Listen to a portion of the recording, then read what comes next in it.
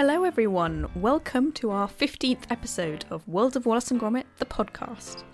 This week we'll be taking a look at a few of the different events, exhibitions and special guest appearances that Wallace and Gromit have been involved in over the years in the UK.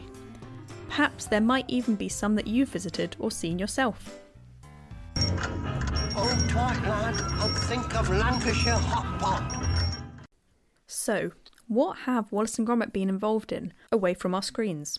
It turns out, a great deal. One of the earliest appearances of Wallace and Gromit was in a stage show. Wallace and Gromit are live on stage in a grand night out, way back in 1997. Now, those of you following World of Wallace and Gromit on Instagram will have seen some pictures posted a few weeks back of this exact show that I'm talking about. The first 3 Wallace and Gromit shorts had been released, and mime artist Andrew Dawson decided to take these on-screen characters and put them on a stage.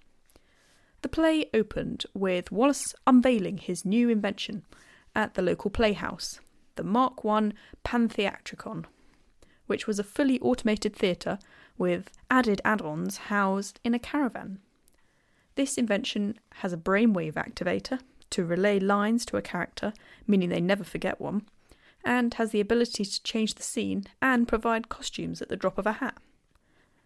In the middle of his grand unveiling of this invention, helped by Gromit and Sean, Wendelene Ramsbottom turns up and tells Wallace she wants to be friends again. She also has a box with a newspaper in it with her, and from the newspaper, Wallace learns that Feathers McGraw has escaped from jail and wants revenge on those who incarcerated him, Wallace and Gromit. Meanwhile, as per usual, Wallace's invention demonstration hasn't gone entirely to plan. Gromit ends up dancing to Tchaikovsky's Dance of the Sugar Plum Fairy before many other costume changes. Whilst Wallace, Gromit and Wendelene go round the back of the caravan to fix it, none other than Feathers McGraw steps out of the box Wendelene had been carrying, clearly having hypnotised Wendelene into assisting him.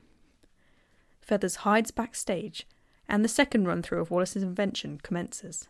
A complete performance of an Arthur Conan Doyle's type Victorian murder mystery, featuring Wallace and Gromit as the protagonists, coming to the aid of Lady Wensleydale, with Sean providing sound effects. Partway through, Wendeline's trance starts to wear off, and she's reluctant to continue her roles as the barmaid. Feathers swiftly emerges and re-hypnotises her so she can continue acting and keep trying, and failing, to kill Wallace on Feathers' behalf.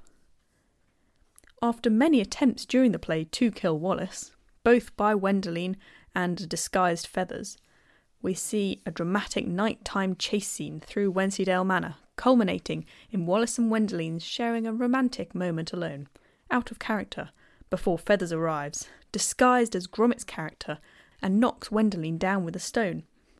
Thinking Gromit has hurt his beloved, Wallace fires Gromit from the play. The invention's theme then gets switched to cops and robbers, and using the play as cover, Feathers and Wendelene start stealing things from the audience. Wallace starts to realise something is up and confronts the penguin.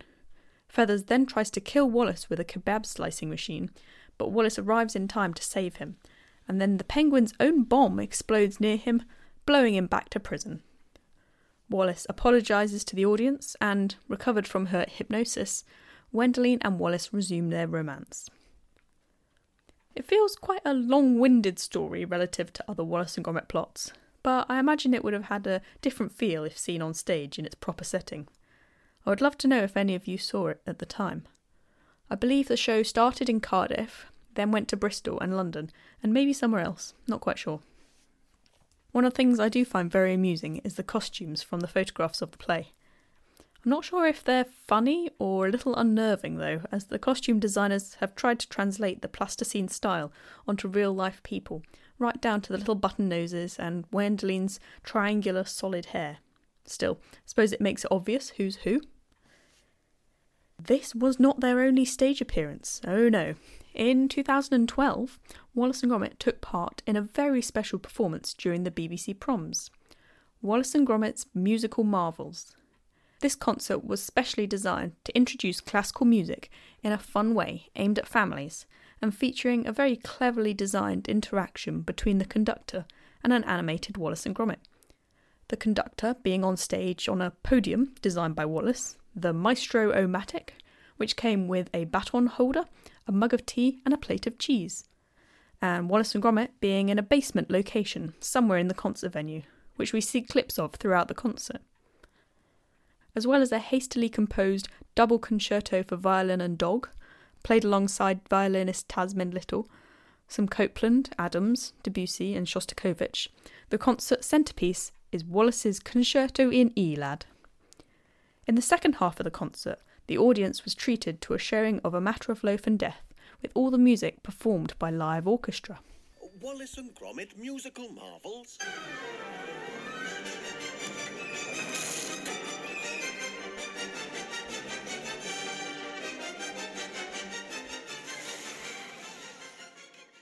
The concert was a success, so later went on tour to Australia and all over the UK.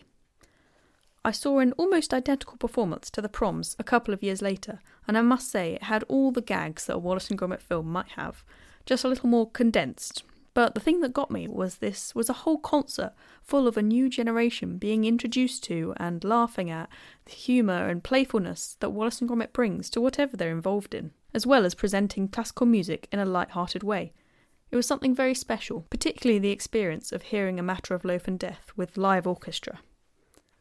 Speaking of inspiring children, if we head back to 2009, Wallace and Gromit teamed up with the Intellectual Property Office to put on an exhibition to inspire children to come up with inventions and understand laws around how to protect them.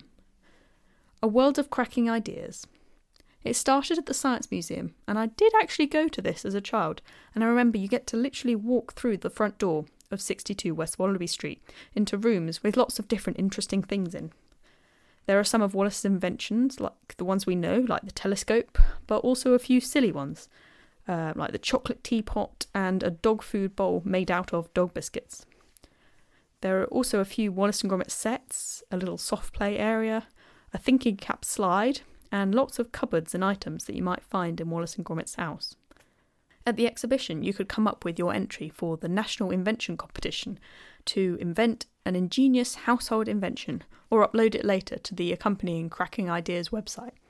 I really liked this website because there was a fun game called Invention Suspension where you controlled helicopters to fix different contraptions, I think. And following the close of the national competition, the website then hosted monthly invention competitions on different themes, which I enjoyed coming up with ideas for. Sadly, the original Cracking Ideas website has long been closed down, but there's still a Cracking Ideas intellectual property website with lots of information designed for schools to use. The exhibition itself was very successful, and after London toured Newcastle and Glasgow, attracting over 500,000 people through the door. Slightly off topic, but still fun, was that later that year, to celebrate Wallace and Gromit's 20th anniversary, they got their very own Google Doodle on the 4th of November. Christmas 2010 was an excellent one for UK Wallace and Gromit fans, as the Plasticine pair were chosen to feature on that year's Christmas stamps. For those of you unfamiliar, since 1966 there's been a tradition in the Royal Mail of producing special festive stamps every year for the Christmas period, a time more popular than the rest of the year for sending things by post. So a real honour for Wallace and Gromit creator Nick Park to be asked to have his characters immortalised in stamp form and sent out to millions of houses all over the UK. One of the biggest challenges was including all the detail that goes with the Wallace and Gromit style, but so that when shrunk down to the size of a postage stamp, it was still recognisable. 5 different stamps for different franking were produced with 5 different festive scenes, and if you look closely at the letter being posted on the first class stamp, it's got the same stamp that is the scene itself. As a big fan of postage stamps generally, I think these are probably one of my favourite all-time things Wallace and Gromit have ever been involved in, as the attention to detail is simply stunning. Moving forward to 2013, Wallace and Gromit get their very own ride at the famous seaside resort, Blackpool Pleasure Beach.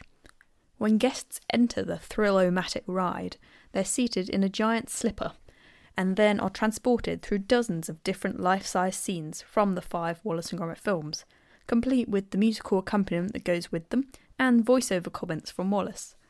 I haven't managed to visit this one yet myself, but it's definitely on my list. Also in 2013 was one of the biggest events Wallace and Gromit have ever been involved in. Gromit Unleashed. I thought this deserved its own episode, so I won't be going into it now, but keep an eye out for that soon. In episode 13, Going Global, I mentioned about lots of different touring exhibitions all over the world. But the UK has also had its fair share of Wallace and Gromit exhibitions, particularly in Bristol, the home of Aardman and Wallace and Gromit. In 2014, a 3-month exhibition opened in Bristol's M Shed, showcasing the story-making process behind the films, and also featuring some of Nick Park's sketchbooks, film sets, the actual rocket, and a real Oscar. From Newcastle in 2018, when Wallace and Gromit had their own exhibition inspired by the Great Exhibition of the North to celebrate Northern ingenuity, right down to Land's End, where an exhibition featuring Wallace and Gromit, Shaun the Sheep, and other Aardman friends has been running since 2015. With Aardman having celebrated their 40th anniversary not too long ago, they've reached a point where there's enough public interest for them to pretty much always have an exhibition on somewhere. Great news for us fans. Last year, in 2019, to celebrate their 30th anniversary, Wallace and Gromit were the special stars of Cheese Fest UK, the first and only event of its kind. This was a touring festival with live music, meet and greet, cooking demos, food stalls, cheese markets, and Wallace and Gromit activities, all in the name of cheese. Something very close to Wallace's heart. With around 20 different venues all over the UK, this was something that fans all over and of all ages could enjoy. Also to celebrate this anniversary, the Royal Mint, who make all the money, produced a special Wallace and Gromit 50p, featuring Wallace and Gromit's faces and casus praestans, probably haven't pronounced that right, which means cracking cheese in Latin. Unfortunately, the coins weren't for circulation, but you could buy them through the Royal Mint website, and I believe there was a chance to press your own at the Royal Mint's exhibition when the coin first came out. Pretty cool. Finally, those of you with a Garmin SatNav may be familiar with a certain voice you're used to hearing as you travel to your destinations. Chuck's away, Chuck. Proceed to the highlighted route. This is it, lad. Turn left, then turn right. For obvious reasons, 2020 hasn't exactly been jam-packed with Wallace and Gromit things, but we do have the news that the new Wallace and Gromit adventure will be launching this autumn. Unlike traditional films, viewers will be able to be actually part of this one through mixed reality technology. As we're nearing the end of September now, hopefully it won't be too long before we get to find out more. What do you think of that then, Gromit? This week we're looking at a slightly different kind of book. The Curse of the Were-Rabbit sticker book. Now this book was given to me fairly recently by a very dear friend of mine, and as a child she had very diligently collected and stuck in all the stickers in it. So it's a beautiful complete book. I wonder if any of you had one or knew someone that did. The book introduces the characters, as well as presenting a synopsis of the story, told alongside dozens of stickers with the scenes, stills and characters from the film. My favourite part of this book is the card section in the final few pages, where you had to collect 9 image cards to complete a page-sized poster, which were all actual posters and adverts from the film. Like the wanted poster for the Were-Rabbit, the giant vegetable competition poster, and the Veg Be Big tonic advert. I imagine this would have been an exciting activity of chance and luck for any child who had enjoyed the film, or even if they hadn't seen it. A worthy pocket money spending choice, I'd say. All's well that ends well, that's what I say. That brings us to the end of today's episode, I'm afraid. Do give the podcast a like, leave a review, and let me know if you've been to anything I've mentioned today, or maybe there's something else you think I've missed off. Let me know. See you next week. From me, from Gromit, from Arj. Au revoir, chaps.